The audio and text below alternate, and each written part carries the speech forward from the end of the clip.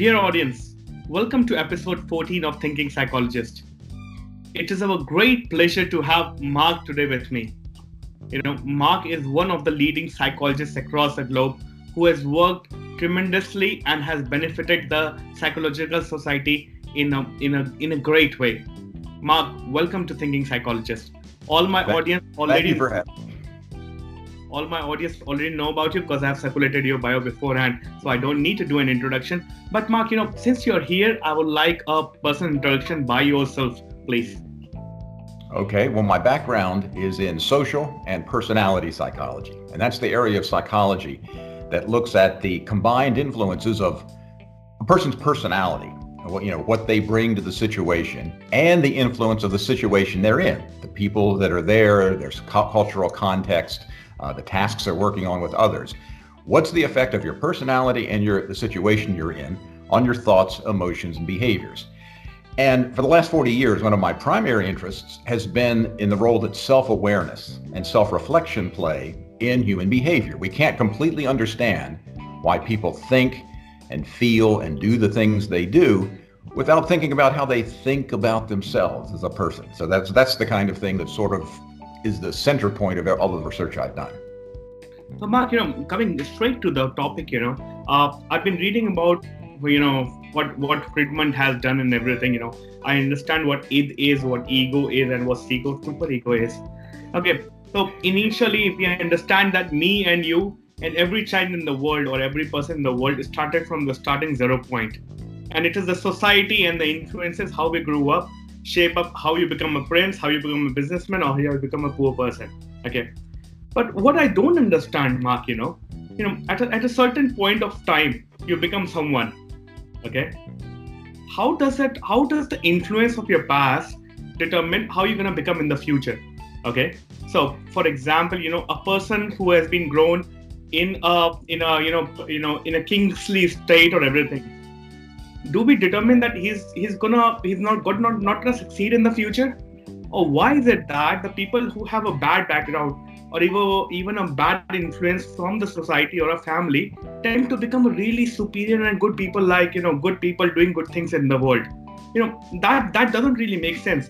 And everything about ego, super ego, it sorts of doesn't make sense over here. What are your thoughts about here? Well, the question that you ask is really the cornerstone of all of social and personality psychology. How do all of these different influences combine together to make us the kind of human being that each individual is?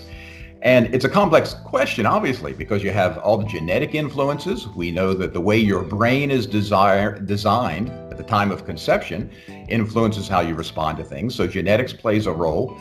Every experience you've had in your life, the way you were raised, the way you were taught, just the fact that you had this injury when you were little or you had this teacher when you got older, they all combine. So to answer the question, why does one person end up as a king and one as a businessman and one as a homeless person, it's just incredibly hard to answer.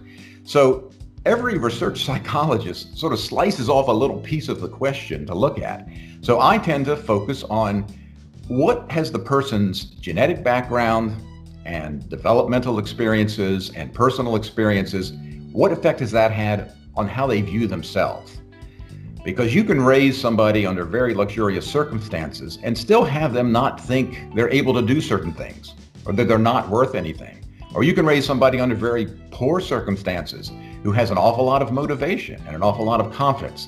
So we have to take a look at exactly how people think about themselves, for good and for bad. Mark, dipping deeper, how do people think about themselves? Well, too much is really the answer. We think about ourselves too much, and that's one of my interests, is if you think about the purpose of self-thought, to think about, well, who am I? What am I like? What are my abilities? That ability evolved to get us to sort of think carefully about our plans of action, to decide what we're able to do or not able to do, what we should plan for the future, or what we shouldn't do in the future. So all of those self-thoughts are really designed in order to make intelligent actions as best we can. The problem is most of the thoughts we have about ourselves are not like that. Our brain just thinks thoughts all of the time, about us and who we are and what we're doing, and did this thing happen for this reason, or what am I going to do tomorrow, and oh my goodness, I have that thing to do 3 months from now, and oh, I'm thinking about the thing that happened 2 years ago, and it's not helping us live our lives more effectively or to have higher well-being. So that fascinates me both from a research perspective, but in my own life. How do you manage your self-thoughts in a way that promotes the best well-being? Because most of us don't do that very well. So Mark, coming to that particular point, I have been experimenting with myself on that particular topic as well. For example, if I'm looking for a new growth into my role, or I want to do something new, there's always that self-doubt. Okay, and that self-doubt is made up of multiple things. That's what I believe. Have I done good thing on a similar things in the past? That's one thought. Okay, looking at my current circumstances, will I be able to do it? And if I do it, the biggest influence is what will the society think of me if I do it? So these three particular factors that combine together sort of influence what I'm gonna do in the future as well. But those particular things that I'm thinking about have nothing to do what I am as a person in reality and what is my potential. And that considerably is mind-boggling once we look at the current situation on how organizations are trying to innovate now. So, they look at, if I have a current domain, I have built $1 billion business, I can do it again.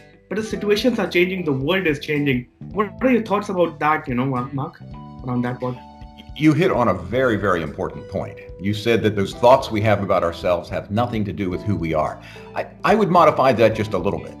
I would say they have a little bit to do with who we are. I mean, it's not that they're completely wrong, but they're inaccurate, they're biased, they're incomplete. So I think what happens is when people think about themselves, they analyze their personality or their abilities or whether they're a good person or not. They think that is them, but the thoughts are not them. The thoughts are just a teeny little description of them. So sometimes when I hear people say, and a lot of people have said that where your thoughts are not you, and that's absolutely true, but the thoughts are efforts to understand yourself in a way that makes you behave more effectively and have a higher quality of life. The problem is most people don't realize how inaccurate and biased and incomplete they are. And even if everything we thought about ourselves was accurate and unbiased and pretty complete, then you're absolutely right. It's still not us. It still can't capture the complexities of us as a human being. So I look at these beliefs about ourselves as little hints or suggestions or glimpses that help guide us as best they can. But it really does help to realize that this is a very incomplete picture of yourself and you have no idea how accurate it is. But Mark, once you talk about the guiding part of it, in some of the cases, they're guiding us in a wrong way, in the wrong direction all the time. If only you do not have that, distinction between what they're saying in your head. That's what I think, really, really matters a lot. Especially Yeah, absolutely true. I'm sorry, I didn't mean to interrupt, but absolutely true. You're absolutely right. Mark, I want to talk about the framing of the situation as well. If I'm in a particular situation, basically, Mark, I'm coming from an organization who's trying to innovate in itself. Okay, so we are always faced with the dilemma of, should I invest into this particular segment or not? Or, if I'm trying to look at a new idea, how should I grow that idea? And the decisions that I'm taking towards that idea, how do I know that I'm not biased towards that idea? And that is where the psychology comes in a big, big way. What are your thoughts around how, young entrepreneurs like us who are trying to build new solutions around the globe, should tackle this decision making in our daily lives? All of our views of the world and reality and the situation we're in, including in organizational contexts, they are all just our beliefs about it. We have no idea how accurate they are. So you really are absolutely right. We all filter our experiences and our interpretations through our personality, through our previous experience, for our assumptions about how the world works, for our assumptions about other people. So we are not getting a pure view of what reality is really. And I think if people understood that, again, just like they see themselves only in glimpses and hints, they see the world only in glimpses and hints, and they have no idea how accurate they are. So I mean, we have to have a view of the world, and we have to have a view of ourselves in order to take action. If you didn't know who or what you were, and you didn't know what the context was you were in an organization, you couldn't do anything. So we have to take action, but I think we have to be a little more skeptical about the truth of our interpretations about the world, because they're all filtered through, and it doesn't mean they're necessarily wrong, but we just don't know how right they are. Yeah, very true, Mark. Very good. Thanks for that. Mark, I was going through one of your courses, and interestingly, this caught my attention where earlier we were talking about 2 kinds of a personalities, and then we are talking about 5 kinds of personalities, the personality traits that we have. And in my leadership coaching, when I went through, I was, made to go into a leadership training where I was told that, you are a person who was always, how do I determine, there was a series of questionnaires there. And it said that you're always leaving things behind you. You're doing things, you get excited, you do 2 things and then leave it, and do things and leave it. I would like to gain your perspective on these kinds of personalities that are out there, these 5 traits. And how is it possible to shift between the personalities, and which is the most efficient one? Just your thoughts around that. Oh, interesting question. Personality is interesting in that way, because when you take a personality test in a business organization, for example, they're going to give you a score, and they're going to say you're the kind of person who tends to do this or that. The problem with that, I mean, it's not that that's inaccurate, but that is just an average for you. And what I mean by that is all of us show a lot of variability in our personality. So if you were told you're the kind of person that sometimes leaves things behind after you get the idea, well, on average, maybe that's true, but sometimes you don't. Sometimes you do completely follow through. Or if I get a score that says that I'm a highly conscientious person, well, does that mean I'm always conscientious? No, sometimes I don't do what I should. Sometimes I don't follow through. So I think people underestimate how much variability there is in their personality characteristics. So when we measure somebody's personality, yeah, it helps to sort of know, oh, I have this tendency, I tend to do this, but it shouldn't be set in stone. It's not that you're always that way, or you're not variable, or it doesn't change. We have a tremendous amount of flexibility in our behavior, and we have to. That's adaptive. We have to have the flexibility of sometimes pursuing that task until it's done, and sometimes we ought to let it go. There might be a good reason to. And again, in the self-reflection of, well, what do I do here, and what's the situation telling me to do, and what should I do? All of that interpretation comes into play in making the decision. Understood. Clear.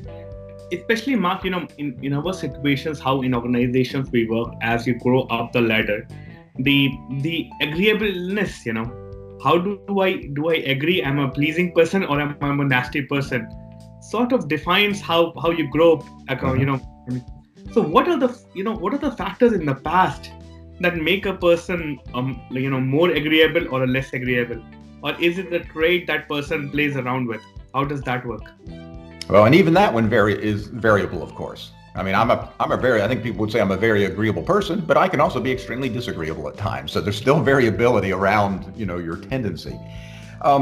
Like all personality traits, agreeableness, interestingly, has a very strong genetic component. As we look across people at differences in how agreeable and friendly and warm they are versus sort of mean and nasty and disagreeable and unconcerned about other people, look at all that variability that you can see in other people on those traits. And about 50% of that variability, about half the variability you see, is due to genetic influences. Some of us have brains that lead us to be easier to get along with than other people do. So part of that is kind of hardwired. That doesn't mean you can't make yourself override your natural tendency. Maybe I'm too nice and every now and then I have to be meaner in order to get people to do things. I got to work on that because I'm not very good at it. So first of all, a big chunk of it is genetic. It's inherited. But then again, your experiences, how were you raised? The role models that you had, your parents, your teachers, your coaches, how did they act when they were upset? How did they treat other people when they were displeased with them? Were they normally kind of agreeable, or were they really mean and nasty and harsh? And you sort of learn from role modeling. The situations you've been in. Maybe you've been in situations through your life where everybody was sort of agreeable and cooperative and collaborative. Well, yeah, then you kind of learn how to do that. Or maybe you've been in jobs where everybody is competitive and nasty and cutthroat, And that wasn't really you, but you had to sort of adapt and become that way somewhat. So again, here as a social and personality psychologist, we've got personality dimensions that have to do with genetics and early life experiences, but then we also have the context we're in that we have to adapt to in terms of how agreeable we are. So Mark, drawing a line over here and saying that, if a person is in a matter or a behavior is particularly like this, how much percentage would you say is it a genetic thing, and how much is the belief system that follows around it? So, for example, a person is 90% agreeable. How much is it to do with the genesis, and how much is the belief system there? The genetics versus their beliefs, is that the question? Yeah. Yes. If you look across all studies that look at the impact of situations versus genetic characteristics, you find that on average, it depends on the behavior and the characteristic, but on average, about half of our behavior in any given situation is due to our genetic predispositions, the way our brain is designed to respond a particular way. And the other half of our reactions has to do with the situation and how we interpret it and how other people are behaving and things that are coming to us, mostly from the outside, that we're thinking about. So it's about half and half. It's been a big controversy for 100 years in psychology. Is a person's behavior mostly nature, what they were born with, or nurture, their experiences and how they were raised and the situations they were in? And it's been a big debate. It's only been in about the last 20 or 30 years have we had the research methods and the statistics and the ability to do genetic analyses that now answer the question and say it's really going to be some of both. Depends on the situation. I'm an agreeable person, but if you put a gun to my head and said I have to be really mean to people or I'm going to shoot you, then I'm going to probably be pretty mean to somebody, right? So it's always going to be both, but it depends on the situation and it depends on the trait. So in a way, I'm getting a feel over here, Mark, that I'm better off investing into an Aryan civilization or an Arya person where the genes of an Aryan coming in, rather than if I know that better, yeah. Possibly. There are small differences because of within any cultural group or a racial group. I mean, because there've been centuries of sort of inbreeding within groups and within locations around the world, you can find some small differences among cultural groups. You do. You find that this group tends to be a little bit more this and that group tends to be a little more that. But those differences are relatively small compared to the differences across people within every culture. So the averages between cultures do differ a little. But within each culture, you still have tremendous variability, and you have that variability whether you're in your culture or my culture or somebody else's culture. But yes, you can end up, they've talked about that with Americans. Why are Americans just so individualistic and not communal enough, not collaborative enough at times?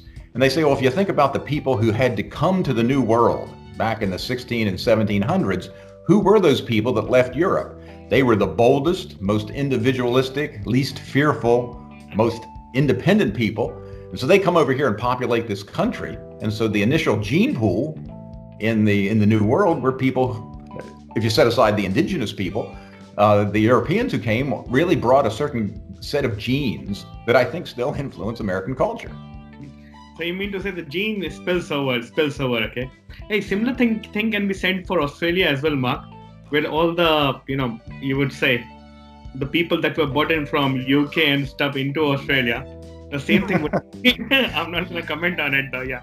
No, you could make that argument. And I'll have to say, I had a great uncle or somebody who was on the first ship. He was a prisoner on the first ship that took him from Ireland to the penal colony in Australia. Yeah, so he killed a magistrate in Dublin or something like that. I've lived and worked with Australians, Mark. They're the best of the people in the world. Yeah, absolutely. Yes. Every culture has its strengths and its weaknesses, obviously. And the people, I mean, you look at each culture and you say, yeah, I wish we would do it the way that other culture does it. And you look at other parts of the culture and say, no, I don't want to do it that way. So yeah, we're all sort of in this together. We have our strengths and our weaknesses. Understood, Mark. Mark, the other thing that I want to talk to you about is, the mindfulness topic, okay? I am myself a big advocate of the kind of distraction that's happening out there into the world. because I believe everything is around that attention. Where is my attention currently? Okay, the Instagram is trying to draw my attention. The advertising is trying to draw my attention. Plus my head in my, the how I've been grown up, my mind has been built. It's always into the future, on the past, not on the present. So my attention is at stake. Do you think mindfulness is a way that can bring us more towards the present? And how does it impact our daily lives? What are your thoughts around that? Well, it really goes back to the thing I was talking about at the very beginning, in the fact that we do think about ourselves too much. Our attention is directed toward ourselves and our needs, and what's that Instagram thing going to tell me, that's going to be relevant to me, and our minds chattering all of the time. So that is just a curse of, being human. We just think about ourselves too much, and we're too distracted by the things in our life that's relevant to us, including social media. So how do we fix that? We're not going to change the environment. That would be the ideal things, to everybody make the internet shut down for several hours a day. That would help us. Well, I know people who have software on their computers that, turn their email off for hours at a time, and they can't unlock it. It's fixed so they can set it so it goes off till, later in the day, because that way it's not the distraction that they're always checking to see if there's something important on there. Of all of the things that have been suggested for dealing with the fact that our minds are too busy, we each think too much about ourselves, we're too distracted, mindfulness and other forms of meditation is the only thing that I know of that consistently shows benefits. Doesn't solve the problem, but people who practice mindfulness regularly do have an ability to quiet down a lot of that internal chatter, as you know, and to be able to focus on what's happening right here, right now, without thinking about the next thing or being distracted when the text message comes in. So I'm also a big advocate. I've taught mindfulness. I got interested in some of these topics 25 years ago when I realized how my own thoughts about myself, my own runaway mind, were ruining my life. I would be in a situation that I should be enjoying. I should be playing with my kids, and I'm thinking about all the things I need to do, and that meeting I have tomorrow I don't want to have. It wasn't until I started practicing meditation did I realize that I am ruining my own life with my own busy mind. And that got me interested in just people thinking too much about themselves. So nature has built that inside us, Mark, as human beings, to always keep us delusional and distracted, right? Well, only accidentally, I think. If you sort of think about the original evolution of self-awareness and the conditions under which it evolved, we would have been nomadic hunters and gatherers. I mean, that's where every evolutionary explanation starts, right? So you're living out there on the plains of Africa. Self-awareness developed initially, we think, to be able to think a little bit into the future, to be able to imagine yourself in the future, because that's helpful for planning. Where are we going to go tomorrow? What do I have to do to get ready, to protect myself tomorrow? Well, when you're living as a nomadic hunter-gatherer with no possessions and no settlements, you're only going to need to look forward a day or two. And it's very helpful. Should we go this way or that way? And you're thinking, well, maybe the lions are over there, so we won't go over there. You can project yourself into the future. The problem is, once the agricultural revolution happened and we began to settle down and we began to do farming, we started worrying about the distant future.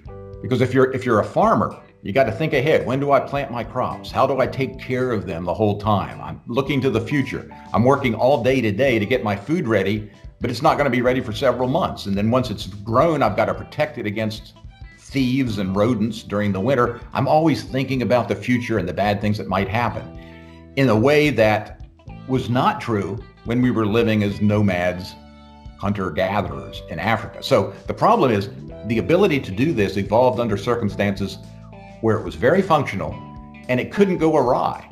If you were a hunter-gatherer, you weren't thinking about a week from now or finishing your college degree or paying your mortgage or saving for retirement. You were just getting through the next 2 days.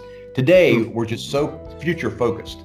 Most of what we do each day is not for the pleasures of that day. It's because working on this thing today, I think, is going to help me in the future. It's going to help me with a paycheck or a promotion or saving for retirement or whatever. So yeah, I mean, self-awareness evolved for a purpose, but then we changed our culture and our society in a way so it became disadvantageous. We started thinking about ourselves too much.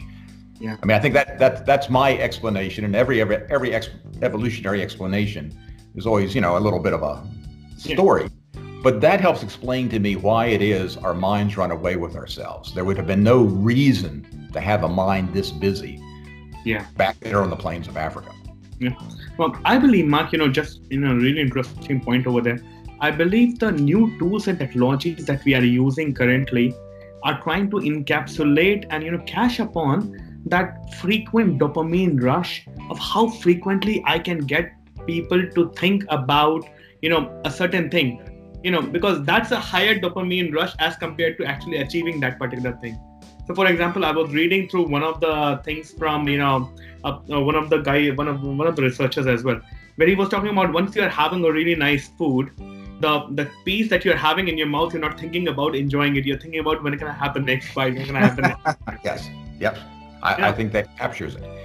And social media allows us the dopamine rush of connections with other people, which have been very important throughout, human history, is we'd have to have connections with other people. So again, out there on the plains of Africa, if you're sort of by yourself a while and then you saw another person, you could join their group. That was very exciting because that was protective. Now we're making connections with other people all day long. And each of those is a little rush as if that connection is important to us. And it's usually not in any real functional way anymore. The world is gonna go crazy, Mark, really, really soon. I think, human beings, have always been kind of crazy. I mean, in terms of just being dysfunctional. We aren't perfectly designed for the civilization that we've created. It's amazing to me we do as well as we do. We basically have the same brain that Stone Age people had. It has not changed. And the fact that we can take that Stone Age brain and even function in this technological environment is amazing to me. But so many human problems come down to our misfit, that we were designed psychologically for a very different lifestyle than what we're living. And I think most of us wouldn't want to trade, even with all the craziness in technology. I don't know we'd want to trade and go back and, be naked running around and out in Africa with a spear in our hand. I just don't think we'd want to do that. We don't want to go back to the beginnings of evolution. Yeah, sure, Mark, definitely. But interestingly, once we talk about, coming to the present and getting our mind under the control, and, what Buddhist monks have been doing, getting away from all the attachment, as they say, don't attach yourself to anything and then you are at peace and stuff.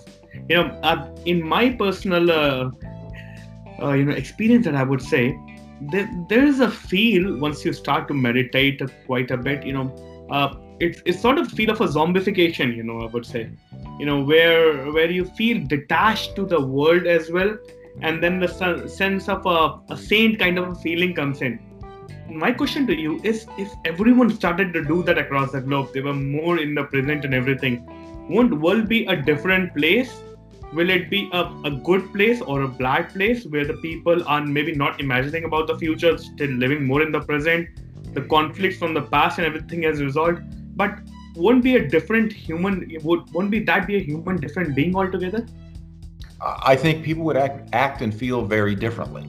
I'm not worried about this zombification. I love that word. I think that's a great word you just used.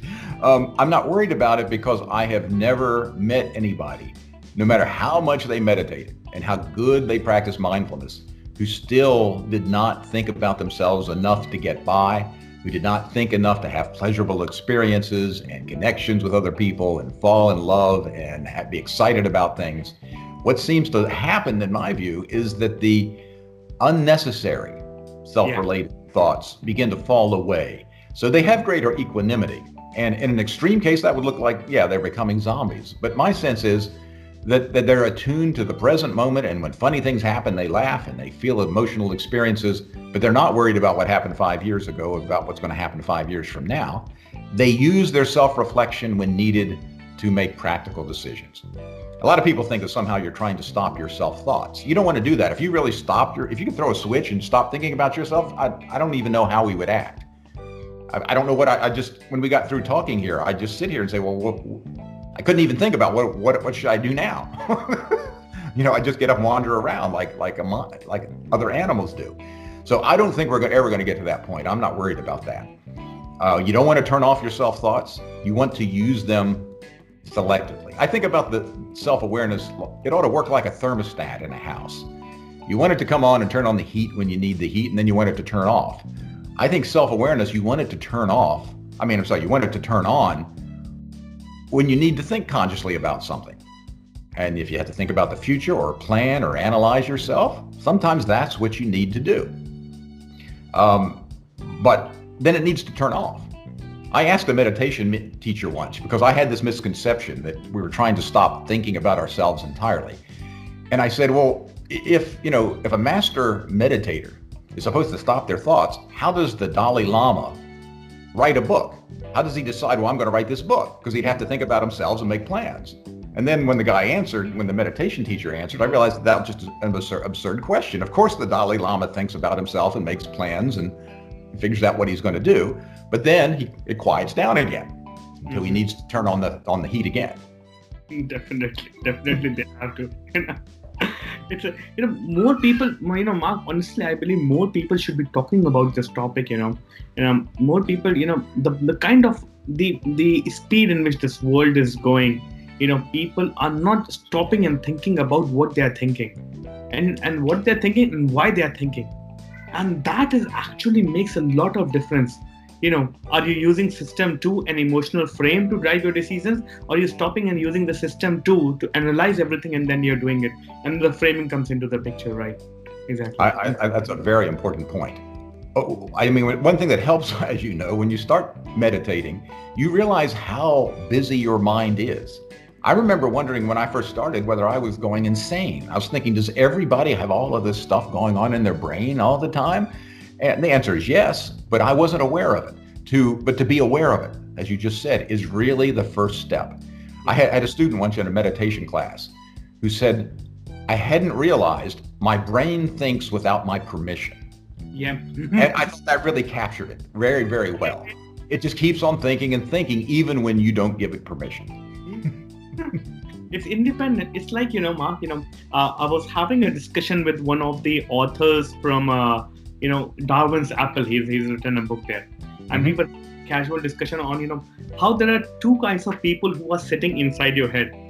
And then, he threw me a fact saying that, if I say, hey, Ash, is it you talking? Well, no, if I'm talking to you, I cannot hear you. We cannot be the same person. And then he said that, in your head is someone else talking. And you think that your decisions are being driven by you, but in the end, it's been driven by someone else. It's just that in the moment in between is the pure bliss where you take your decisions, right? That's probably right. Yeah. And if you think about this for your listeners who haven't thought about it before, and they start really thinking hard about who's talking to who in my brain, exactly, and who's in control of my decisions. There's not a good answer. There's ways of thinking about it, right, in terms of consciousness and things, but there's not a real clear answer. It can really make your head hurt when you think about it too much. Recently, Mark, I've been, practicing with new kinds of meditation as well. There's this thing called third eye meditation, okay, in which, rather than looking outside, you start to look inside. You close your eyes and imagine a red door between the center of, if you draw a line from your ears and from your head, there's a red door. And then you try to enter inside that door. I did that, I've been practicing that. That is a different feeling altogether. Yeah, I bet it would be. Yeah. I had not heard of that. It's very interesting. It's really interesting. It's a Brahma Kumari. It's an Indian thing that happens and it's taken over the world as well, where they say that your not self and your soul, all three sit together in a particular place. And you're not self. It's pure bliss. Well, that's very interesting. That's great. Once you go out there into the real world, Mark, in real world, the things are growing real. The world is moving at a fast pace. And we as mindfulness people and everything trying to slow people down, that doesn't really gel well. Where you say that, you need to stop and think clearly and then do it. But, once I'm driving my strategic topics around the innovation, I feel mindfulness is acting in a big way, where I'm able to stop and think about what I am doing. Most of the people just do things and do not stop and think of what they are doing. You know, what has been your experience, Mark, on that topic? You know, how have you in your life have been able to guide people on stopping in your life and doing things? And in your researches, is there something that supports that as well? Well, and there's a trade-off. I mean, there's a certain kind of stopping and thinking that you're talking about that is beneficial and mindful. But there's also a kind of stopping and thinking that a lot of people engage in that is not really mindful. It's just more obsessive thought, sort of born out of insecurity or uncertainty about what to do. And the trick is to sort of know the difference between those two kinds. I originally sort of learned a different sort of meditation than mindfulness originally, because mindfulness is very mindful. I mean, you're thinking about your thoughts in a way. And the meditation I first learned was more of an open field awareness, where you're not analyzing, you are trying to sort of see unfiltered reality with as little commentary on it as possible, including commentary to your behavior. So when I needed to think about something to make a decision, like the Dalai Lama writing a book, well, then that for me falls down in the conscious, you know, that's a conscious reaction. It's not an automatic, non-conscious, don't mess it up with conscious thought kind of thing. So, you know, I think about sort of if you could go through life in a flow experience, you know, you do have to stop and think now and then about certain things as you go, but the rest of the time, I wouldn't want to think about the fact I was in flow, because then you're not in flow anymore. So there's just so many distinctions here. I mean, there's just so many nuances and distinctions about different ways to manage your thoughts. And sometimes it's better to label them and to think about the thoughts that you're having. And sometimes it's better to try to let them just sort of drift by when you realize they're not being helpful, and just sort of go through and experience the thing that you're doing right now without any analysis whatsoever. It all goes toward the same thing. There's no one magic bullet that's going to shoot down excessive self-awareness. Each one of us has to find the strategies that work for us. Thanks, Mark. Thanks. That was really helpful. You know, Mark, one of the questions that I keep getting from my listeners as well, and, you know, I almost ask everyone, you know, we as human beings strive for success. And then we look up to our mentors, okay, who have been really successful, be it Steve Jobs, be it Bill Gates, or be it, you know, Jeff Bezos and everyone. You know, the people ask us, you know, their success is heavily dependent upon how they look at the world in a different way. You know, what is the psychology behind being successful? You know, so, you know, my question to you, Mark, and all my listeners want to listen to you as well on this part. You know, what makes a person successful? What goes inside his head? What motivates him? And, you know, how does he see the world in a different way that makes him successful? I don't know. If I did, I could make millions of dollars. You and I could go together and do training and make everybody a Jeff Bezos. One thing about using people who are that successful as exemplars is they really have had an exceptionally unique combination of genetics, education, personal experiences, opportunities. And without that really unique, optimal combination, they wouldn't have become who they are. We sort of act like somehow we could go, and if we could think like they think, then suddenly we could begin to move in that direction.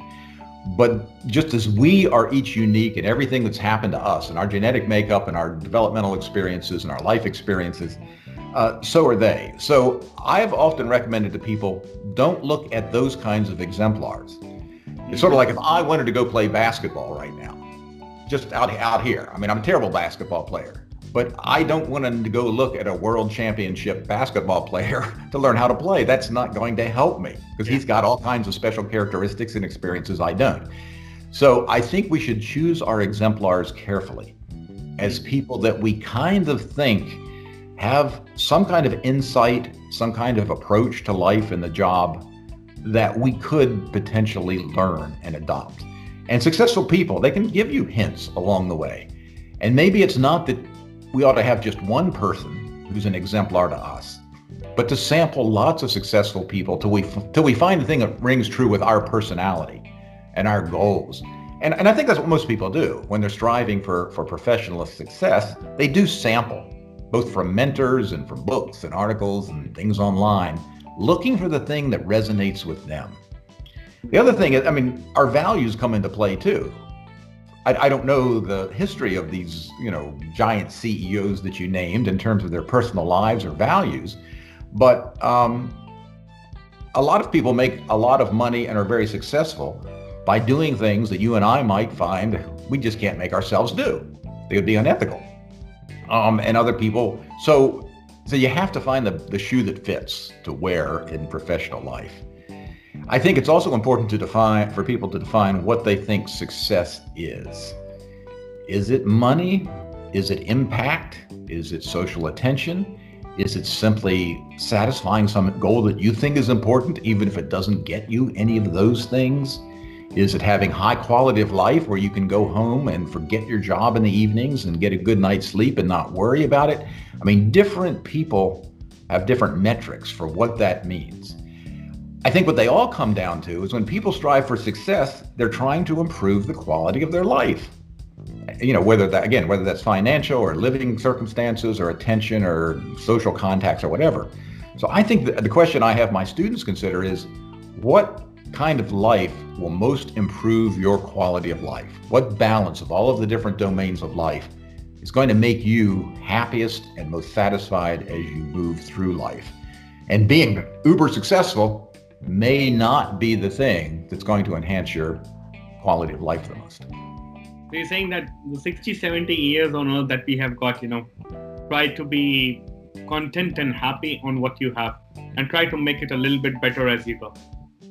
I mean, I think for the vast majority of people, for 99% of the people in the world, that's exactly what we do.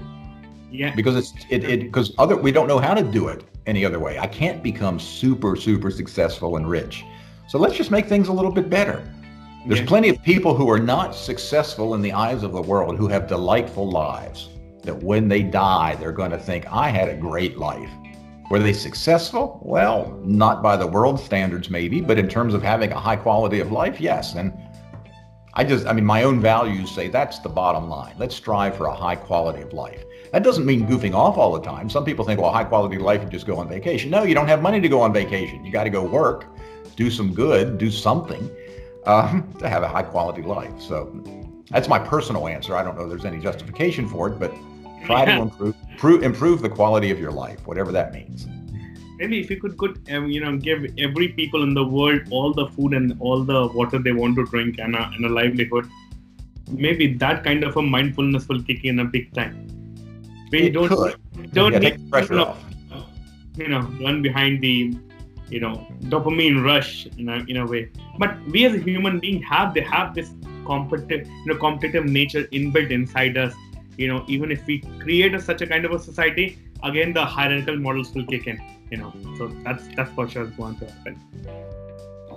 Mark, we are running into like 40th minute of our conversation, and it just went free flow. It flies by, flew by. It just flew by. Thanks, Mark. The attention span is low, and people tend to drop off on my podcast roughly around 40th minute and everything. So I won't like to drag it much further. But Mark, the last question that I would like to ask you, and probably that is the most important one as well, and it's gonna help my listeners here as well. From all your past experiences that you have had in psychology, what is the one key takeaway that you would like to give to my listeners to make their life better? And one thing that has struck you and that you would like to give away for free to all of our listeners. I think it goes back to much of what we've talked about.